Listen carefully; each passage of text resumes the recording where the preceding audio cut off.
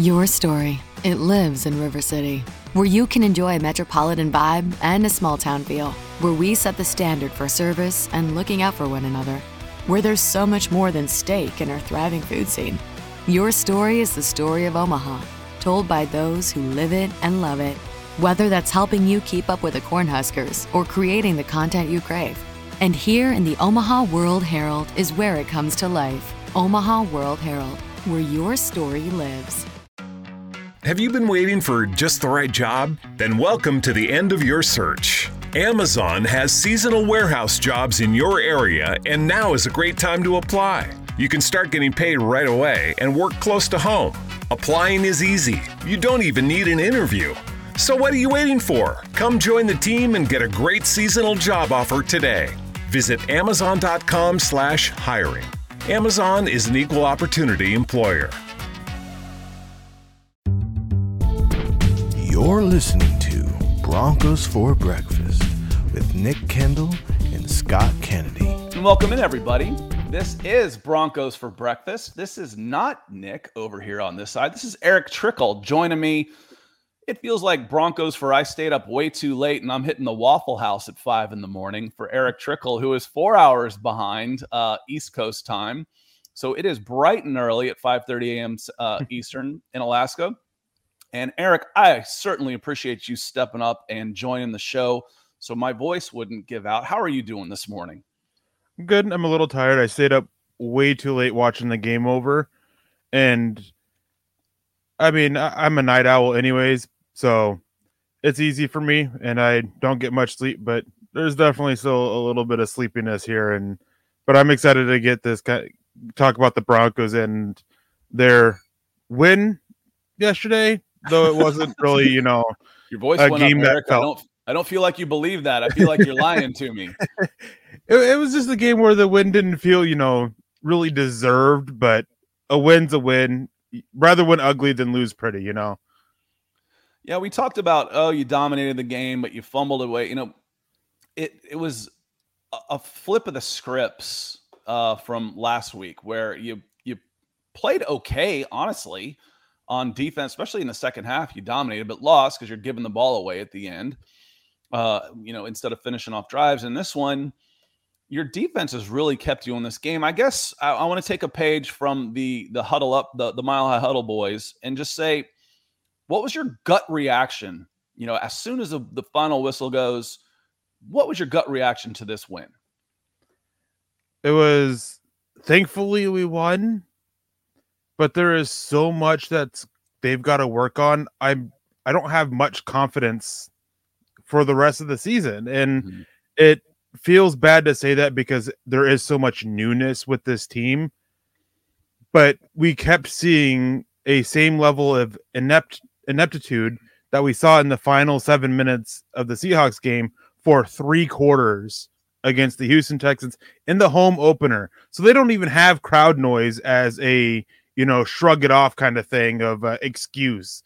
So it's just, they got to figure this out. And otherwise it's going to be a rough season that falls well short of expectations. So, I mean, the disorganized nature of the offense. Now, we can lay this all on the feet of Nathaniel Hackett, but Nathaniel Hackett called 3 games in the preseason. This isn't his first go around doing this.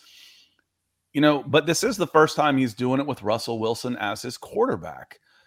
Is there a point where this partnership needs to dissolve, where it's like, listen, I'm in charge, Russ. This is what we're going to do. Do you think that's part of the problem? Or how can you put your finger on the fact that it seems like it is taking forever to get a playoff all the time under any circumstances? It just seems like there's a lot of miscommunication. Or do you think it's almost an argument? No, we're going to do this. No, we're going to do this. No, I want to do this. Dude, shut up. Someone's got to be in charge.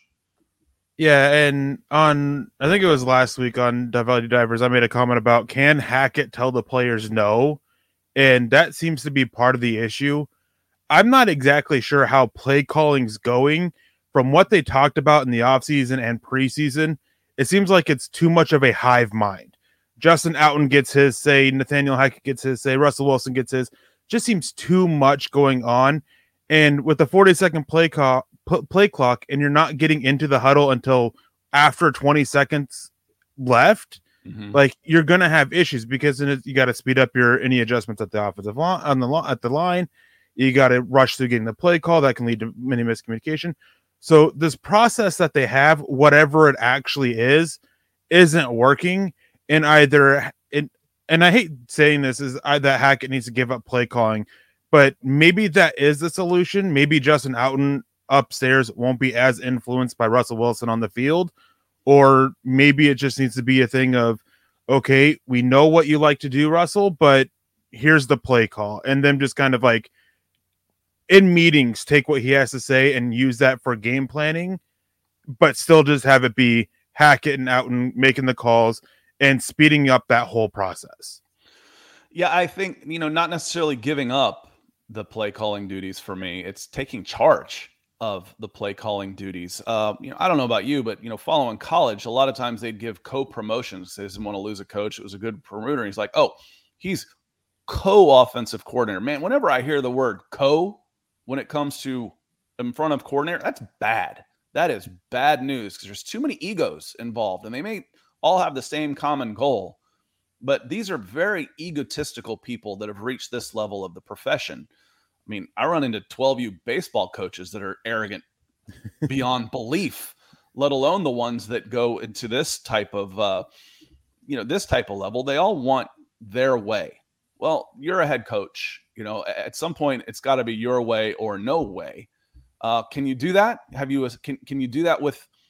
You can do that with who you've hired as your coordinator. Can you do that with Russell Wilson? Yeah, and that's definitely the difficult thing of it. And having this the ego thing that you're talking about, that was a big issue that everybody had with Vic Fangio and Pat Shurmur last year. They had this ego to them that they just wouldn't really listen to anybody else. And now now with Hackett he's stepping into a situation where he finally gets to be the play caller. And part of me wishes that he would have a little bit more of that ego and just the cojones to tell Wilson no, because we haven't seen it yet. We saw them refuse to say no to a kicker wanting to kick a 64-yard field goal in week 1. And it's just a compounding issues that we're getting from Hackett. And it's so problematic. It's hurting the team. And the solution here, there's got to be something, but how can you tell your $250 million quarterback no? Even though you took the ball out of his hands to end this first game, you still have that issue. Yeah, there you go. And it's real easy. I mean, I'm the coach. This isn't working. We're gonna try this my way for a little bit. That's the way it's got to be, unless it's a bigger issue. And we're making all of these assumptions. The bigger issue might be he didn't call plays in Green Bay. I don't believe. No, that came from the head coach. So yeah, that came from the head coach. So it could be a bigger issue, that you're trying to balance. I'm the head coach with really a first-time play caller, or at least I haven't done it in a while. That's a lot. That is a lot. And the question of, this young staff, how is that going to work? Well, right now it's not working very well. Let's say hello to some folks in the chat, including Addison, who just came in to get us started, breaking the ice, coming in green with a super chat this morning. Thank you guys very much. He says, in your opinion, do you think Hackett survives past this year? Sadly, I don't. And who would be a good replacement if it came to that? I'm not going into replacements right now. I think, one, I don't know who the candidates would be. Two, the candidates now will be very different in a year and, in 8 months. And 3, yes, I think he still survives the year. He's got a lot of growing to do, but while it seems like he doesn't have much time, he does. 2 weeks is a long time in the NFL. That's a long time to get things different, get things going. And Eric, it feels like, again, the stuff that's so concerning is so concerning because it feels so basic. Get to the line of scrimmage sooner. That doesn't seem hard. Let's not commit 15 penalties a half. And they are able to clean that up from half to half, it seems like. So we know you can. but that's what seems so scary. Getting that just right temperature or getting an energy-efficient appliance. It's not only about making smart changes today, it's about creating brighter tomorrows with simple steps to save energy. Plus, you'll help protect the environment for years to come. A better world for you, your family, and your community. Get started with rebates and discover what energy-efficient choices can help you power what's next at AlliantEnergy.com/rebates. College can be expensive, but saving now can help your students save later. Give your child's college savings a boost by registering for a chance at one of 25 $1,000 savings plan deposits for 6th through 12th graders. Sign up today at iowastudentloan.org/register. Look for the Save Now, Save Later giveaway under the scholarships page. Log on and register today. That's iowastudentloan.org. Fans, it's like, this is the easy stuff, guys. Yeah, it's one thing if you're struggling at the difficult stuff, but I mean, it's basic football. It's basic football that that you're going to take not quite a full 10 seconds, but take a decent amount of time in the huddle calling the play. Then you need time to make adjustments out there and still get the call. So you got to get the call in earlier. And a lot of these penalties are basic penalties to keep from happening. I saw a number last night that Denver's already committed 4 delay of game penalties this season. They've committed, I believe, in the last 4 years, it was like 15 total, a high of 5. So there's this huge change there, and it's not an issue of they're still learning the offense or thing. It's they're simply not getting the plays in on time.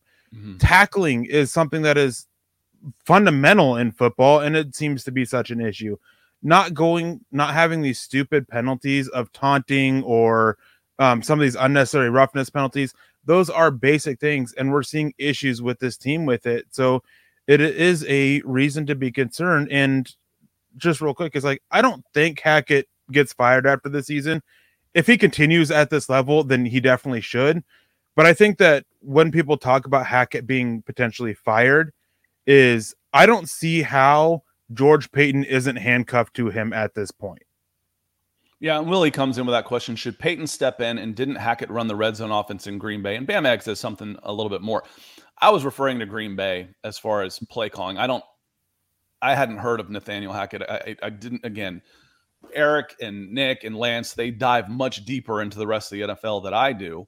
I'm going to talk more about what I'm seeing now. So that's where, what I remember was that he wasn't calling the plays in Green Bay. Did he run the red zone offense? That seems weird. It's like, okay, we're inside the 20. Now you call plays. That seems a little strange. Did he coordinate? Maybe. But I'm not sure on that one. Thanks for the super, Willie. Appreciate you coming in green. Yeah, I don't think he called the red zone offense in Green Bay. And the only time that I know he called plays was at Syracuse, because I believe during his time as the offensive coordinator in Jacksonville, I believe it was Doug Marrone, I believe was the head coach then, was still calling the plays. So Hackett may have had more of a say then, but it was very much in Green Bay. It was very much LaFleur was calling the plays. Hackett just had a voice in the game planning.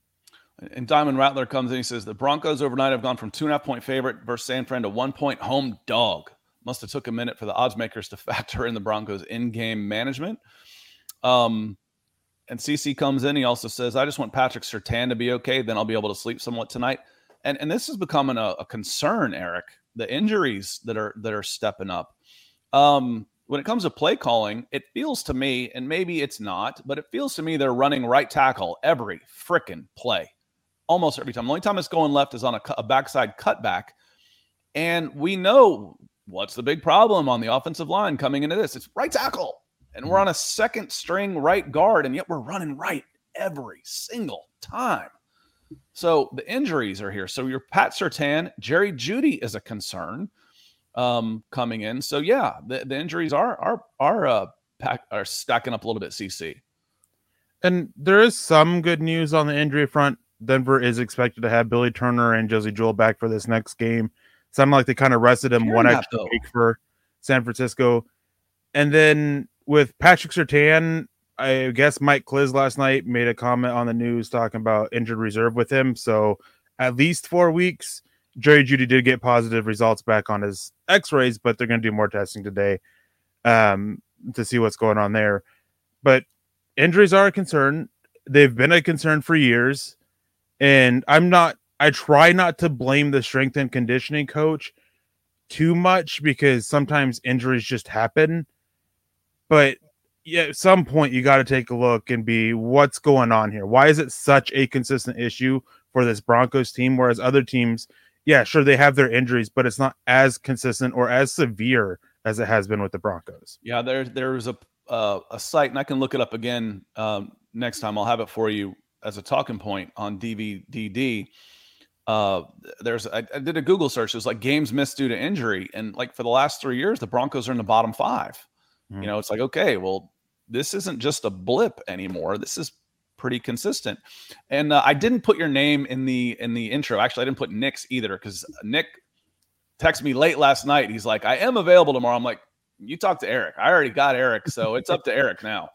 So I didn't put his name, but it is Eric Trickle from Dove Valley Deep Divers on Friday nights. Great show with him and Lance and me. They like to call me the deacon for some reason because I'm not a football priest, so I'm the deacon. So Sunny Days coming in with the Hearts and Stars. Chase Wellner coming in. It's a morning. All that game was uglier than my prom date. Well, that one was on you. That one was on you. And Jennifer Kopp comes in. Welcome, Jennifer, coming in on YouTube with something that I think when I've said the word scary, Eric, it's scary to fans. This doesn't just seem like nerves and coaching experience. Some of this has the feel of incompetence. You know, Chad picked up on what I was telling him beforehand. You know, this perma grin. I'm just happy to be here. Look at my life. Nathaniel Hackett, you know, it feels a little bit the phrase I've been using for the Broncos in my head the last 24 hours has been overcorrection. And I think it started maybe with Nathaniel Hackett being an overcorrection. I'm not saying he's going to fail, but right now this is where it feels like with the player personnel, the buddy is a complete 180 from Vic Fangio. And where this really hit me last night, Eric, was it took until the middle of the second quarter for the wide receiver to get a target in game 1. In game 2, they're forcing it to the wide receivers. You know, it's all to the wide receivers. It's like it was an overcorrection. When does the balance come in? Where's the happy medium? Yeah, and that's something that I was absolutely ripping them for all day yesterday, which is this complete overcorrection. I mentioned it with the usage of the wide receivers and just completely ignoring the tight ends and running backs in the passing game for so long. I think in total, tight ends and running backs had like 6 targets on the game or something like that. But also when they got into the red zone, when they got near the goal line, we saw the same play back-to-back, goal line fades, and then a third passing play. Not once did they run it in that situation. Overcorrecting from the fact that on 4th down twice, running out of shotgun, they fumbled the ball. Like, you can't have such drastic overcorrections. And it's going back to the fundamentals of it is not saying run the ball 4 times when you're within 5 yards of the goal line, but you can't go up there and you can't pass it 3 times and kick a field goal. You got to have some variety to it. And you can't run the same play back to back. Sure, the backside fade almost worked the first time, but then Russell Wilson turned it around and threw a terrible pass on the second attempt following that was more towards the corner than the receiver. So it's just balance. And I'm very big on finding balance with play calling, with everything. And there just hasn't been it at all from this Broncos coaching staff. And Gary Leeds Palmer coming in with the stars. Thank you for the support, Gary. I think we get to see you this Sunday, if I'm not mistaken. Looking forward to that, the meet and greet. Says, good morning, Scott and Eric! ! I'm more concerned about the injuries than anything. Go Broncos. It compounds. It's all connected. And, you know, for all the talk about Russell Wilson, when I'm watching the game on the condensed replay, it's rapid fire. I mean, it's an ADD game. You watch the whole thing in about 30 minutes. I couldn't get over how many drop passes there were. You know, so it felt like every other pass was a drop pass. So we can start knocking Russell Wilson for this, knocking him for that. Too much time in the play clock. This is Hackett. But boys, some of y'all, you're getting paid to catch a football. You got to catch it, and it wasn't just one player. It was 4 or 5 that were dropping balls. Yeah, I want to say it was 5 total drops by 4 different players. I think that's what it was. Yeah, that my eye test tells me that's what it felt like watching the game. And thanks again, Gary. And one of the drops, like the drop by Albert Okwuegbunam, was just so egregious that it was terrible, and it really is hard to go back to Albert O after that. But the drop by Javonte Williams, I put that one more on the quarterback. His mechanics in his lower half were so off on that throw. There was a rusher coming to his face. He had to sidearm it. It was a bad throw. Like, it's one of those situations where I get why you call it a drop. I wouldn't personally, just because of the other aspects to it, but still hits Williams in the fingertips as he was reaching for it. So I get it, but drops were a major issue. Russell Wilson didn't look good outside of that, but those definitely did not help. Well, and we talked about the line changing. I actually think that in the short term, they're hacking on Jimmy G all you want. The guy wins football games. That the line changing, I think San Francisco becomes a better team in the short term under Jimmy G than the unknown of Trey Lance, which changes the lines, which brings us to one of our sponsors today in MyBookie. So Tom Brady or Aaron Rodgers, Justin Herbert or Trevor Lawrence. It's a show of young guns and the old guard, and nothing makes these matchups more exciting than having skin in the game at MyBookie. MyBookie has super contests, survivor pools, and a double deposit bonus that gives you everything you need to secure the bag. Getting started is simple. Sign up today and use promo code Wilson22, and you'll double your first deposit instantly. That's promo code Wilson22 to double your deposit up to $1,000 with MyBookie. This isn't your grandfather's bookie. This is MyBookie. Put your money where your mouth is and get rewarded for it. Begin your winning season today exclusively at MyBookie. Eric, you got to like the idea of getting a double the deposit, the free money as long as you're putting it back into bets, So appreciate MyBookie. Check them out. Help support those who support you and gamble wisely. Bet what you can lose. Getting that just right temperature or getting an energy-efficient appliance. It's not only about making smart changes today, it's about creating brighter tomorrows with simple steps to save energy. Plus, you'll help protect the environment for years to come. A better world for you, your family, and your community. Get started with rebates and discover what energy-efficient choices can help you power what's next at AlliantEnergy.com/rebates. Have you been waiting for just the right job? Then welcome to the end of your search. Amazon has seasonal warehouse jobs in your area, and now is a great time to apply. You can start getting paid right away and work close to home. Applying is easy. You don't even need an interview. So what are you waiting for? Come join the team and get a great seasonal job offer today. Visit Amazon.com/hiring. Amazon is an equal opportunity employer. Yeah, I'm not a big gambler, but anytime I hear double deposit, that definitely stands out. So if I was a gambler, I would definitely take advantage of that. I am way too superstitious. Weird things happen as soon as I put money down. I've shot craps and I'll hedge and I'll get myself into a spot where it's like 16-1 in my favor. I can only lose with double fives. I'm like, that just it can't happen. The first time I played, I think it was craps when I was like, oh, you can bet to lose? Oh, I cleaned house. I can bet on losing. I came away. I bet I won, 20-1. The next day, the gods figured it out. Wait a minute. This guy's winning. He's winning by losing. Flip that script. So, yeah, they caught up. That only worked once. So, yeah, I'm a decent consultant. As soon as my money goes in, things go weird. Things go really weird. Now, there's some talk in here about the countdown clock. That it's embarrassing, as people are, you're having to do that. That said, Eric, I only heard it when they had the lead in the fourth quarter, and you're actually trying to run down the clock. It's like, wait a minute, we've been practicing this for 7 quarters, running the clock down. By God, we should be good at it now.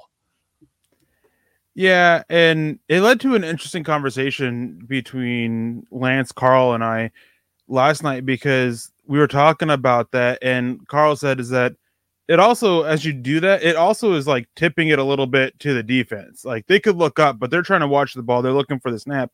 So if they're hearing you give the call, count down the play clock, they have a better idea of when the snap's coming. So it could do as much harm as it can good. And I absolutely I don't love. think they're doing it to help to do good. I think they're doing it to be sarcastic and say, listen, it's not like a shot clock with a guy dribbling around the perimeter as the clock's winding down where you've got the ball to get the shot off. This is hey, dummies, the shot clock's winding down. The play clock's winding down. Please get the ball off. Yeah, and I think it was Javonte Williams afterwards who had a comment on it that just made me laugh. Because it seemed like it could easily have been taken as he's completely throwing the coaching staff under the bus for how long it's taking. I wish I could find it. I was trying to find it, but it was a great. Have it on the site afterwards. But he basically said, "Yeah, it helped. It helped us." And I don't think it was throwing the coaching staff under the bus, but I don't think he meant it on purpose. Like maybe he did. Yeah. Come on, guys. It's too early for that. If this is, week 12, and these guys are out, but Nathaniel Hackett's going to be his boss for a little while. He's got to toe the line pretty nicely. Willie coming in, toeing the line, coming in blue with the super chat on YouTube. Not much gold zone with this team. Yeah, it's bad right now in the red zone. Let's see. Let's run it right tackle or throw fades. That's about it so far, isn't it? Eric? Yeah, that's been what it is. They're 0-5, 0-6 in the red zone with 2 fumbles and have walked away with, I think, 6 total points. Like that is a recipe for losing. Yeah, for sure. Luckily, your defense has come up big against a couple teams that aren't real good on offense. Yeah, you gave up 17 and what was the final score yesterday? And 9? Yeah, 17 and 9. So the defense is doing their jobs. They're holding up their end. I don't care who you're playing against. Detroit, they put up 30 plus yesterday. Atlanta put up 30 plus against the Rams yesterday, or it was close to that, I think. They put up some numbers. Teams can go out. Jacksonville put up some points yesterday. Indianapolis Colts did not. They got goose-egged. But Coach Chris coming in here, not with the goose egg, but coming in Broncos orange on Broncos for breakfast. Says, good morning, fellas. I'm at a complete loss. Coaching is a joke. Can't manage a clock. I expected this last year, but with all the hype, there is no excuse. Fans counting the clock was hilarious. Russ, audible. When they're getting, and that's part of the problem, though. Isn't it, Chris? They're getting to the line with 10 seconds. It's like walking up. Again, I'll use basketball with a shot clock. It's walking the ball up and getting into your offense with 10 seconds left on the shot clock. Every shot then becomes contested. Everything is panicked at the end. And that's how this offense feels right now. It's like, oh, super cool. Joe Cool Russ walking up to the line, super cool. But when you're out of time, then everything happens too fast. It's too panicky. It's discombobulated. And, well, I think those last 3 phrases were a good way to describe the Denver Broncos offense right now. Yeah, and when you're getting late up to the line and having to not necessarily rush to the call in the huddle, but kind of speed it up a little bit so you can get up there in time, that does a lot for your 4th string offensive right tackle who's starting because of injury and sadly outperforming your number 3 offensive tackle who had almost 0 time with the ones in preseason or in training camp, and your backup right guard. Like it just adds more strain to them, which adds on to the fact that that's who they're consistently running behind. And you can see it. I mean, the fumble front against Seattle, there was miscommunication up front. They weren't able to hear the play. There was an audible. So when you are taking so long to get up there, it's a chain reaction that we are seeing it consistently affect in other ways. Not enough time to get the audible, not enough time to make sure everybody hears it. And it's hurting the team. So again, it's something that they have to speed up. For sure. And Chris, appreciate you coming in on a Monday morning, on the morning after. we're not quite as fired up as the gut reaction, but it's pretty close. It's pretty close. Hasn't burned off completely. So thanks again, Chris. Appreciate you. Alex comes in. We touched on this a little bit, but the stream viewers grow as we go along, and the algo bots make their way to you, and you come in maybe a little late.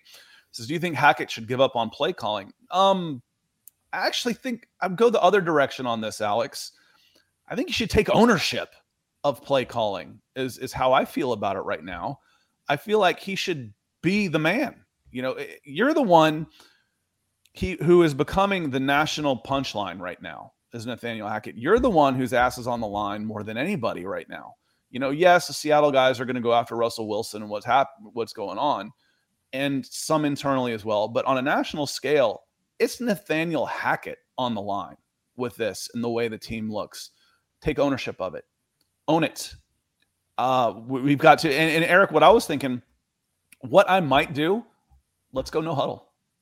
Let's go no huddle. Let's take away the time and the over laissez-faire nature of this team getting up to the line, reading, believe in yourselves. Go to the line with a play. If you need a check it and go. I want to see Old Loyola Marymount run and gun for a little bit.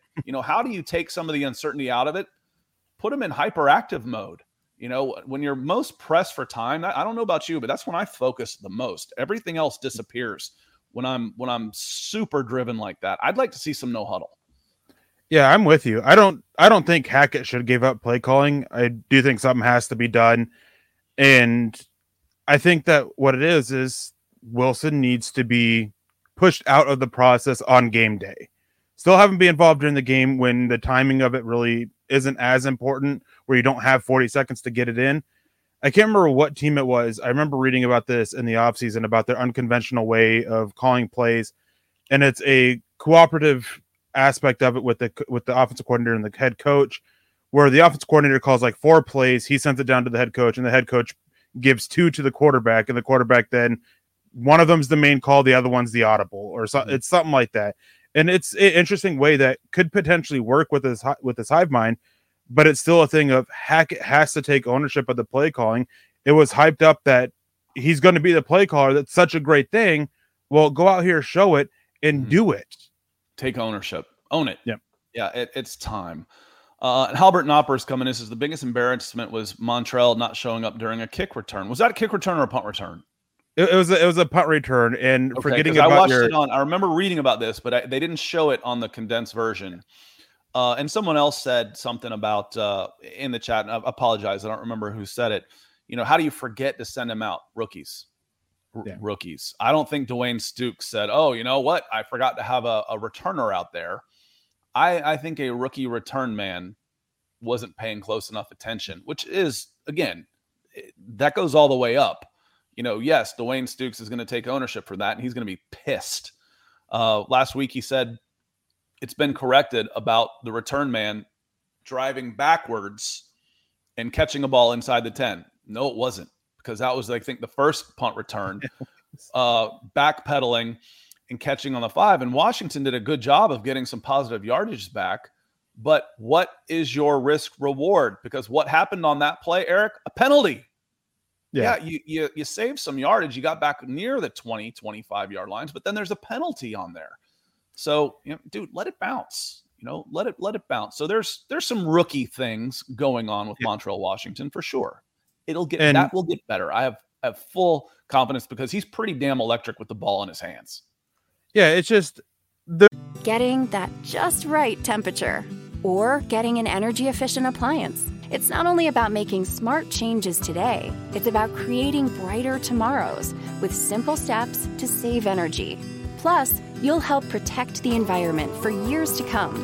A better world for you, your family, and your community. Get started with rebates and discover what energy-efficient choices can help you power what's next at AlliantEnergy.com/rebates. Not long ago, everyone knew that you're either born a boy or a girl. Not anymore. The Biden administration is pushing radical gender experiments on children, changing their names, clothes, identities, and bodies. Joe Biden and his left-wing allies push boys to take estrogen to appear more feminine. They push girls to take testosterone so they grow facial hair. Biden and progressive leaders promote puberty blockers to keep kids from developing to normal men and women. These drugs can leave you sterile, infertile, impotent. Joe Biden and the new left even promote surgery on teens and young adults, removing breast and genitals. They want boys in our daughters' bathrooms and sports teams. And now, the Biden administration is planning to issue new rules that would force doctors to prescribe dangerous drugs and worse.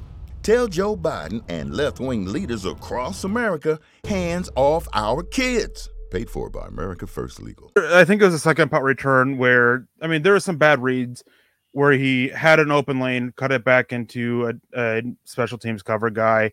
Like, there's issues with the rookie.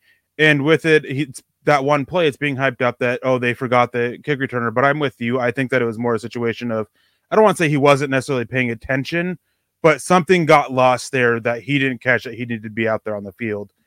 And it's growing pains. He is a 5th round rookie, so there are going to be those. He has showed the flashes that you want to see. For me, the bigger issue with special teams was the whole timeout, delay a game debacle on a field goal attempt, and then turning around and punting it. That's awful. Yeah, and I cost you points. My bigger issue with that is it was a 54-yard field goal. They get pushed back to the 59-yard line, and now they're punting it. Like, if you trust your kicker to kick a 64-yard field goal to win a game in Seattle where no kicker has ever made over a 57-yard field goal, but you're not trusting him in Denver in the home crowd to make a 59-yard field goal, that to me is a little weird. And that goes back to what we were talking about earlier with the overcorrection aspect of it. It's just so many issues with the special team, so many issues with all of this, but that whole sequence just stood out to me in such a bad way. And Eric, I can see that one just being pissed. It's like, you guys can't get out there, we're punting it. I think that one almost is like a punishment. Where it's close. You guys can't get out there and get lined up, then get off the freaking field. That's how I kind of interpreted that reaction a little bit. And this is my reaction for Ethan coming in. Welcome back, Ethan. We've missed you on the morning show. I know he's been traveling a lot and lots going on over in England too. Coming in orange on Broncos for breakfast. He says, if play calling is a collaboration between Hackett, Alton, and Russell Wilson, then that needs to be done ASAP. As far as, again, we talk about ownership. Too many cooks in the kitchen, all of that type of stuff. I think it was Eric that said just have Russell Wilson's input during the week, but game day is Hackett and Alton unless there's a timeout. And frankly, Ethan, who's calling the plays? That's where it needs to be. Russell only needs one voice in his ear. One. That's it. And it's Hackett telling him the play we're going to run. And as he joked about that at one point about Russell Wilson wanted a two-way mic, and we said no. That's it. There's no talk back. There's no back and forth in that. This is a play. Run it. Here's your check. Here's your audible. Run it. And get it to him at 35 seconds, so he's not going up to the line at 10. Yeah, and I think part of the issue here, and this isn't necessarily a slight at Russell Wilson, part of the problem is he wants to be like Peyton Manning when he isn't. Peyton Manning saw the game completely different than almost anybody ever has, and most people, nobody ever will again, really.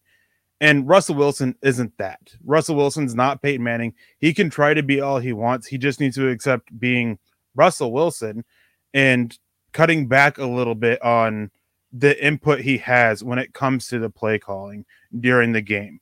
Just go out there, be you, do what you can do. Don't try to be somebody you're not. I appreciate you, Ethan, real quick. And Luke has a question for you. Should the Broncos sign OBJ, Odell Beckham Jr.? Between Odell Beckham Jr. and KJ Hamler, the Broncos would have one good knee. I had this conversation with somebody yesterday, and I think that they do, especially if Judy's going to miss a few weeks, they do need to bring in a receiver because the wide receiver depth, like it was the Cortland Sutton show and Javonte Williams running the ball. That's what the offense was yesterday. They need another receiver. I don't know who's out there that really makes a whole lot of sense for them. You have Cole Beasley, who just fits into the same kind of role that you're getting out of Kendall Hinton. Granted, much significantly better. And then there's all this stuff with Beasley and his attitude and some of his viewpoints and everything. And as a rookie coaching staff, how much do you want to take that on? Odell Beckham Jr., similar issues, health issues. Like there's not much out there for veteran receiver help that really is eye-popping. Will Fuller is probably one of the better options, but again, it's how much can you trust them to stay out there on the field?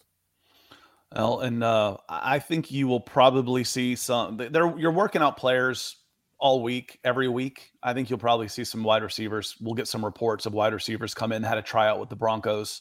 Wouldn't surprise me a bit. Kenny Booker, KB82, coming in on YouTube. He says, if I see Russ at the bar and he takes too long to order his drink, I'm going to start yelling 5, 4, 3, 2, 1. Yeah, better duck.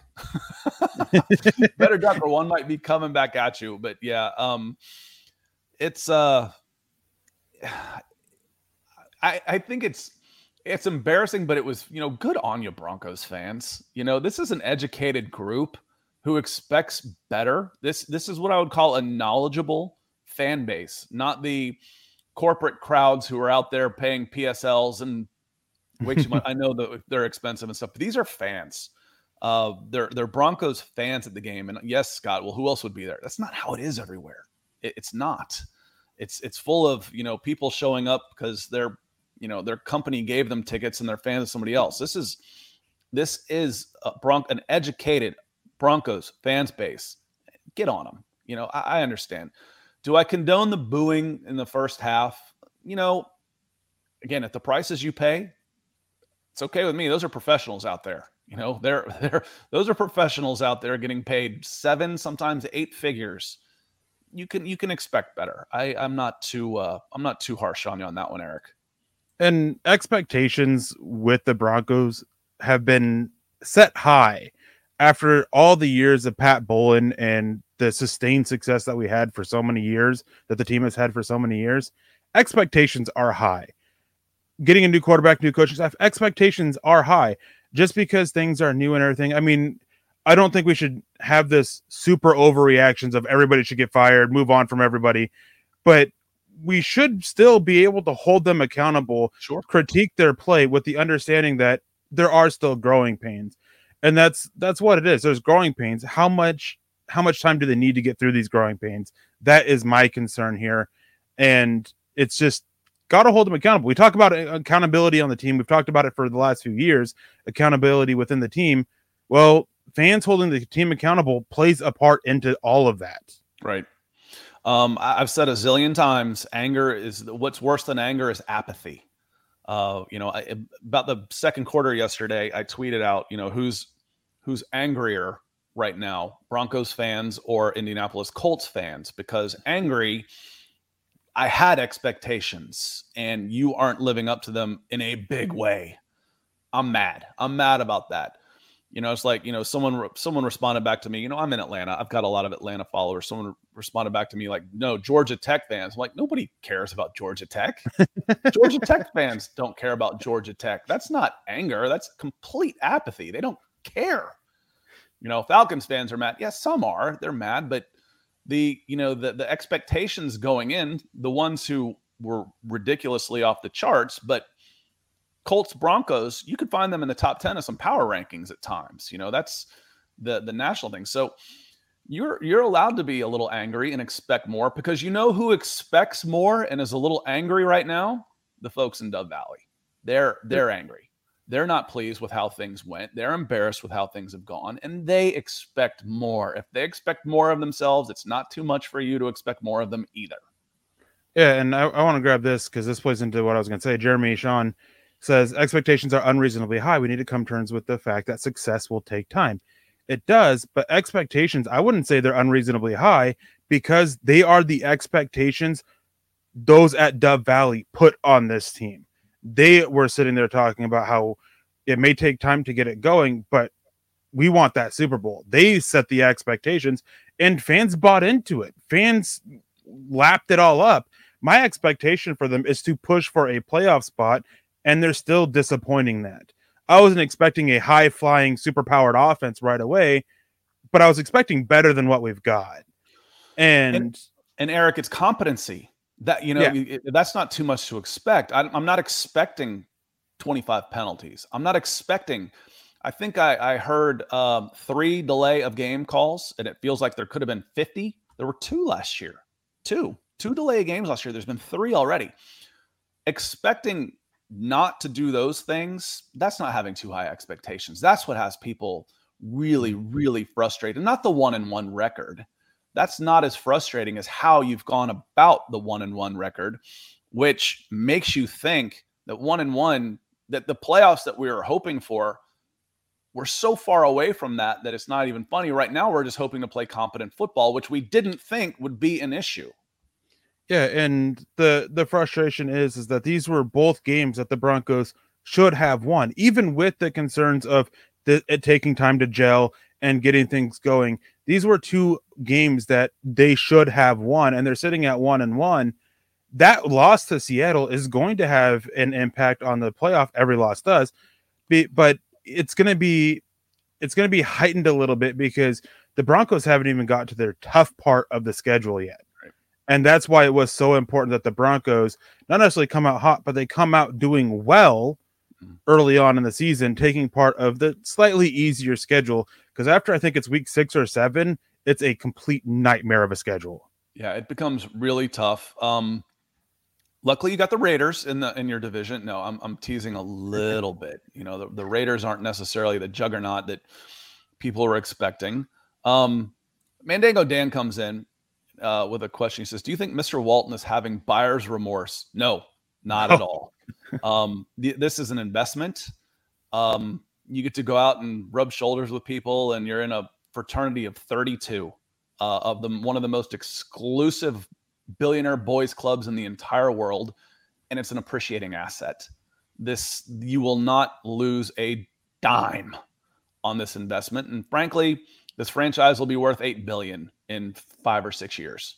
So no, I do not. No one that has bought a professional team in any of the major leagues in the United States monopolist system has buyer's remorse, because they all make 7, 8, 9 figures on their sale. Yeah, I mean, they went into this knowing that they'll get their money back eventually, like sooner rather than later, that it's just going to grow. They're going to be able to get a return on investment, a major one, if they decide to sell the team down the road. Like, there's no remorse whatsoever. And I don't want to say owners don't care about the win-loss record. They 100% do. They 100% care about the performance. What they care more about is still making that money. And this becomes a huge game right here. Keep It Real Denver comes in. He says, taking care of the Raiders week 4 is major now. And again, that was, for me, we were talking about what games are you looking forward to most. Week 1 was big, but this one also becomes big.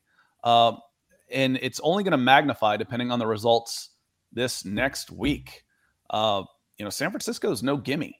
That's for sure. I think the Broncos may be actually home dogs by a point now. And for my money, this team is better in the short term with Jimmy G than they were with Trey Lance. So, we'll see if that pans out. Now, positives. We're 44 in. It wasn't all bad. Eric, what are some of the good things you saw that give you reason to say, okay, I like the way this guy's playing. I like the way this happened. What were some of the positive takeaways for you?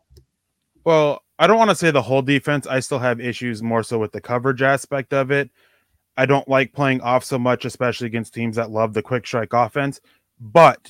Actually, there's not a but. It compounds with that is with how good the pass rush is doing, you want to buy more time for them to get home. Denver has, 6 sacks on the season? 5 or 6 sacks on the season. They got a couple last night. They got some against Seattle. And they had opportunity for even more if Davis Mills multiple times didn't get the ball out in under 2 seconds. They were getting close to him quickly, just needed that extra split second. This pass rush has been absolutely phenomenal. It has met my expectations of what I expected of them. DJ Jones has been phenomenal. He's exceeded my expectations. Randy Gregory, like I think my best play of Randy Gregory was there was a point where he walks up just half-assed and tries to punch out the ball for the fumble with minimal effort. I was laughing so hard at that, and I said immediately that was worth it. But then he got a strip sack later.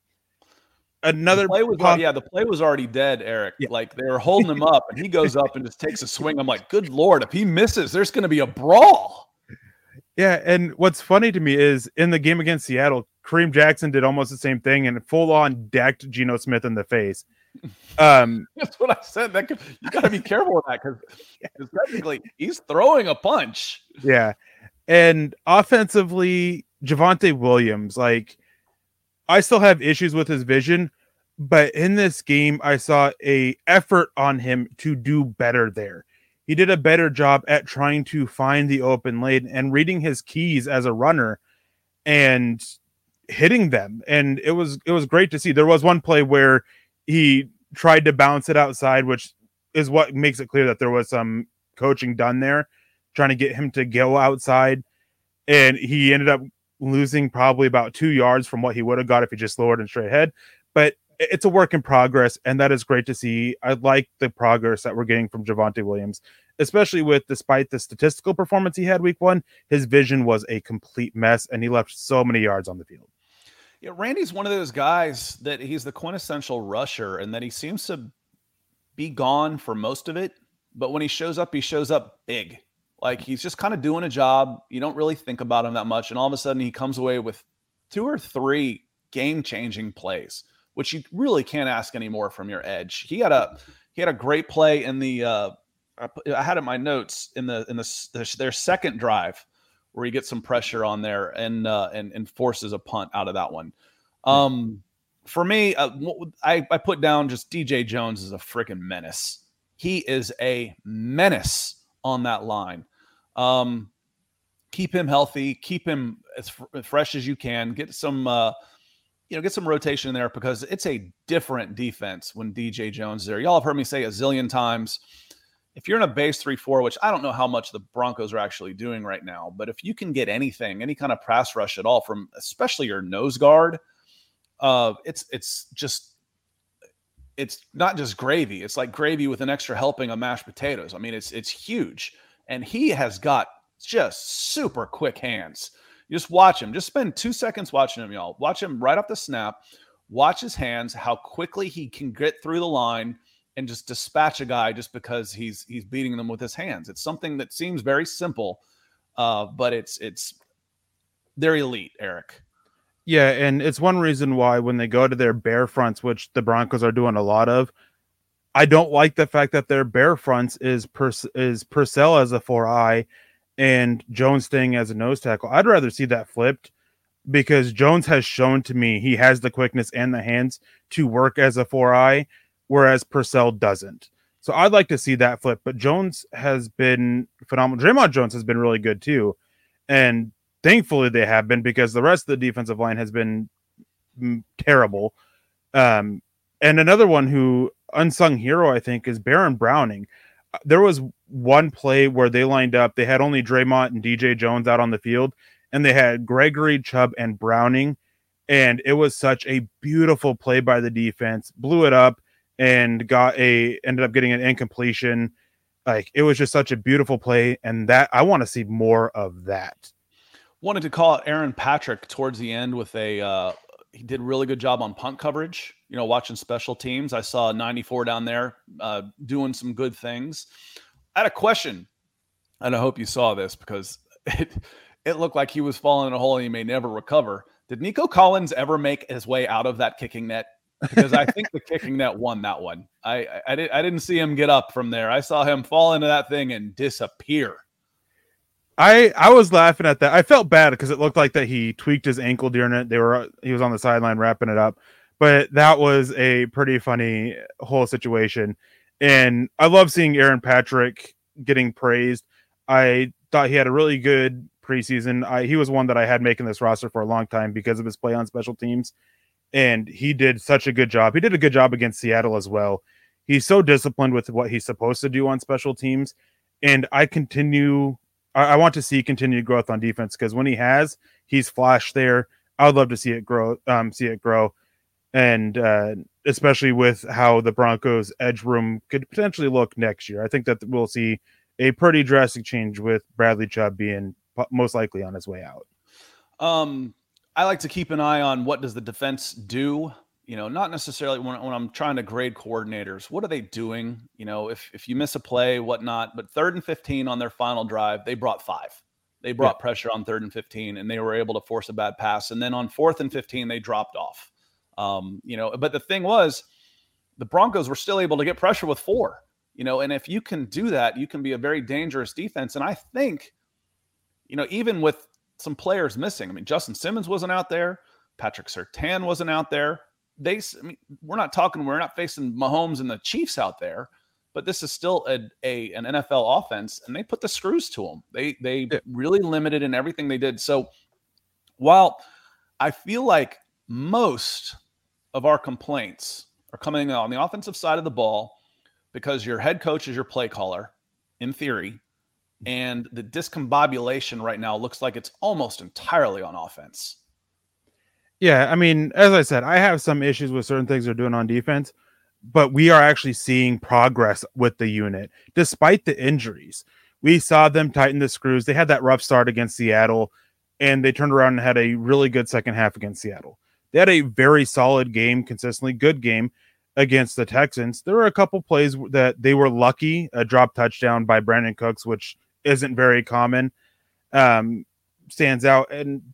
But they do need to improve the run defense, which hopefully will come with time. Hopefully getting Josie Jewell back will help there. I've said it before, I'll say it again. Alex Singleton being the Bear front linebacker is extremely infuriating. But we're seeing progress from them, which is why there's a lot more hope with the defense, not so much with the offense. And it's such a concern. Like, if you it was a shootout with Davis Mills and the Texans, because the offense just couldn't do enough. It was a shootout with the Seattle Seahawks led by Geno Smith because the offense fumbled away twice. Just this constant shooting yourself in the foot. It's just so terrible. Yeah, your shootout shouldn't be at yourself. They shouldn't be self-inflicted wounds. That's bad. That's Plaxico Burress. Real quick call to action. We've got a lot of new eyes in here today, or at least a lot of folks that haven't watched in a while are here, pushing 300 concurrent on a Monday morning. So hit that like button, hit that share button, hit that subscribe button, because we'd love to see you again. This is a good show, and I'm certain a good show. I'm biased, doesn't mean I'm wrong, to be a part of on your drive time, commute and whatnot. Or for those of you out of the area, Peter, Ethan overseas, it's a good time to have some lunch. But Eric, I think we've got to just about get out of here. Any final thoughts on what you've seen, where it can go? How quickly, I guess that's it. How quickly do you think some of these obvious problems can be corrected? Oh, I think we're still looking at 2 to 3 weeks, and by then it might be a little bit too late to save the season. We did see some correction of the issues from Seattle, but it was what we talked about earlier. It was just a complete overcorrection. They went from one extreme to the other, and you can't do that. You got to find that middle ground, that balance.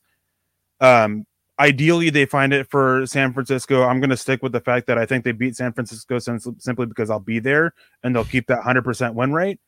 Yeah, but and Nick's staying in Seattle, who's got a 100% lose rate. So Eric's there, Nick isn't. Thank Mile High Huddle. But there's so much to be concerned about. Billy Turner potentially starting at right tackle against Bosa is concerning.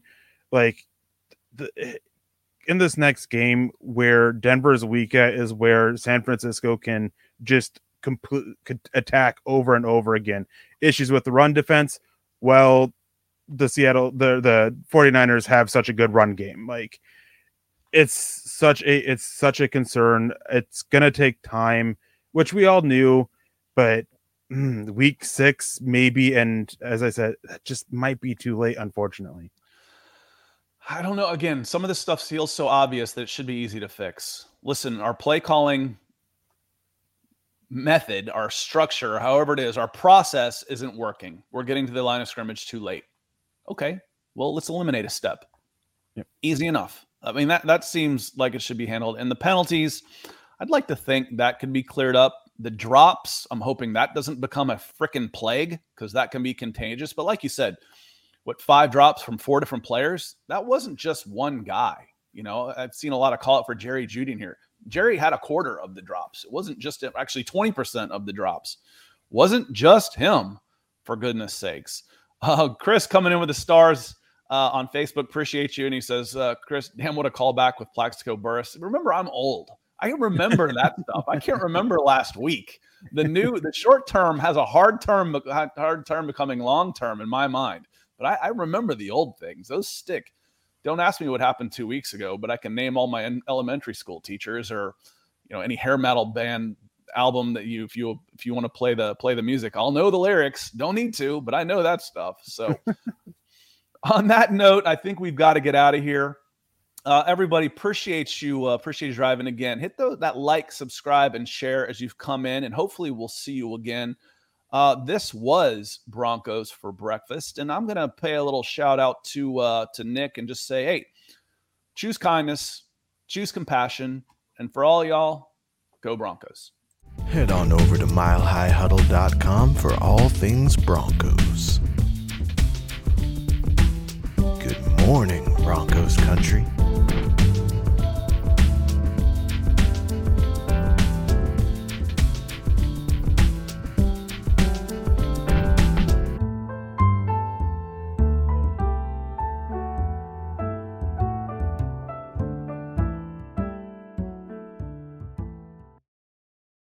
Getting that just right temperature, or getting an energy-efficient appliance. It's not only about making smart changes today, it's about creating brighter tomorrows with simple steps to save energy. Plus, you'll help protect the environment for years to come. A better world for you, your family, and your community. Get started with rebates and discover what energy-efficient choices can help you power what's next at AlliantEnergy.com/rebates. Not long ago, everyone knew that you're either born a boy or a girl. Not anymore. The Biden administration is pushing radical gender experiments on children, changing their names, clothes, identities, and bodies. Joe Biden and his left-wing allies push boys to take estrogen to appear more feminine. They push girls to take testosterone so they grow facial hair. Biden and progressive leaders promote puberty blockers to keep kids from developing to normal men and women. These drugs can leave you sterile, infertile, impotent. Joe Biden and the new left even promote surgery on teens and young adults, removing breast and genitals. They want boys in our daughters' bathrooms and sports teams. And now, the Biden administration is planning to issue new rules that would force doctors to prescribe dangerous drugs and worse.